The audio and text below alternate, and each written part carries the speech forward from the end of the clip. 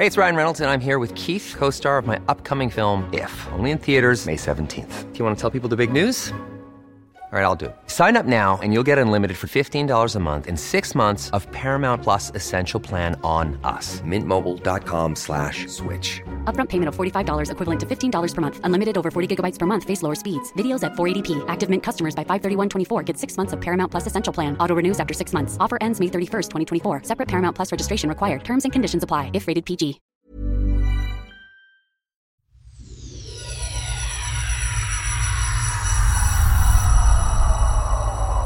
Yesterday evening, around 9 o'clock local time, this train crashed just outside the city of Santiago de Compostela. It had been traveling from Madrid in the center of the country up to the northwest of Spain, to the region of Galicia, where Santiago is. And then beyond that, it was due to head beyond that to the city of Ferrol. Santiago was one of the last stops, and there was a tight curve approaching Santiago de Compostela. And that is where the train crashed. It appears to have taken the curve too fast.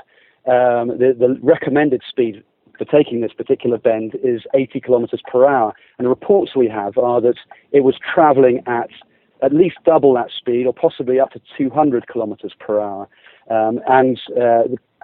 We have so far a death toll of over 75 people, 78 people.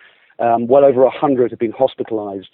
So almost everyone on the train, or passengers, was either killed or injured in this crash. At the moment, obviously, it's very early days. We don't have a specific cause that the authorities have ruled out, they say, any kind of terrorist attack or any kind of sabotage. But they do seem to be focusing very much, and I think they will focus over the next few days, on why this train was traveling so fast, at least double the recommended speed, going into this curve, which from what we hear is known to be a very tight curve, and one which always causes trains to slow down a lot as they go into it.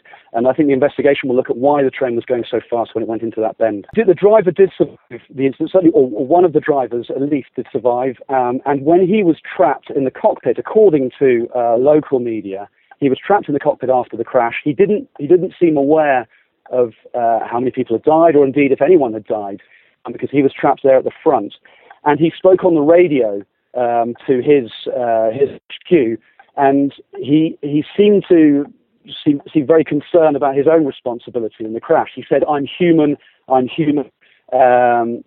is going to be on my conscience. Now, that's not necessarily to say it was his fault, but that has been documented as his response straight after the accident.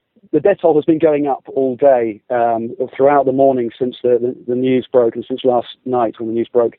So, a lot of people are sort of just gradually coming to terms with it, and realizing what a massive tragedy it is. I mean, we haven't seen anything like this, certainly since, a big air crash in Madrid in 2008.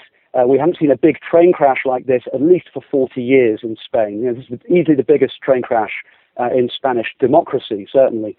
So it's hit people very hard, and I think people, certainly until recently, or perhaps until today, had a great deal of faith in their rail system. It's received a lot of European Union funding, and it's been seen as one of the symbols of Spain's sort of modernity and development, certainly throughout the 80s and throughout the 90s after Spain joined the European Union.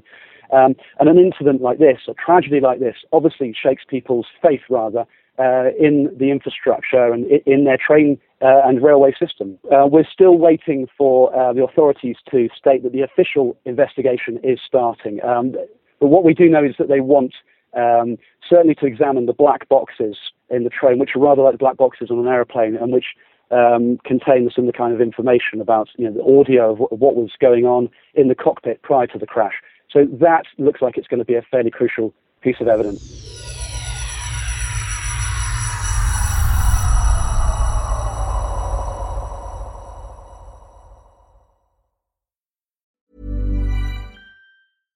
Imagine the softest sheets you've ever felt. Now imagine them getting even softer over time. That's what you'll feel with Boll & Branch's organic cotton sheets. In a recent customer survey, 96% replied that Boll & Branch sheets get softer with every wash. Start getting your best night's sleep in these sheets that get softer and softer for years to come. Try their sheets with a 30-night guarantee. Plus, get 15% off your first order at bollandbranch.com. Code BUTTERY. Exclusions apply. See site for details.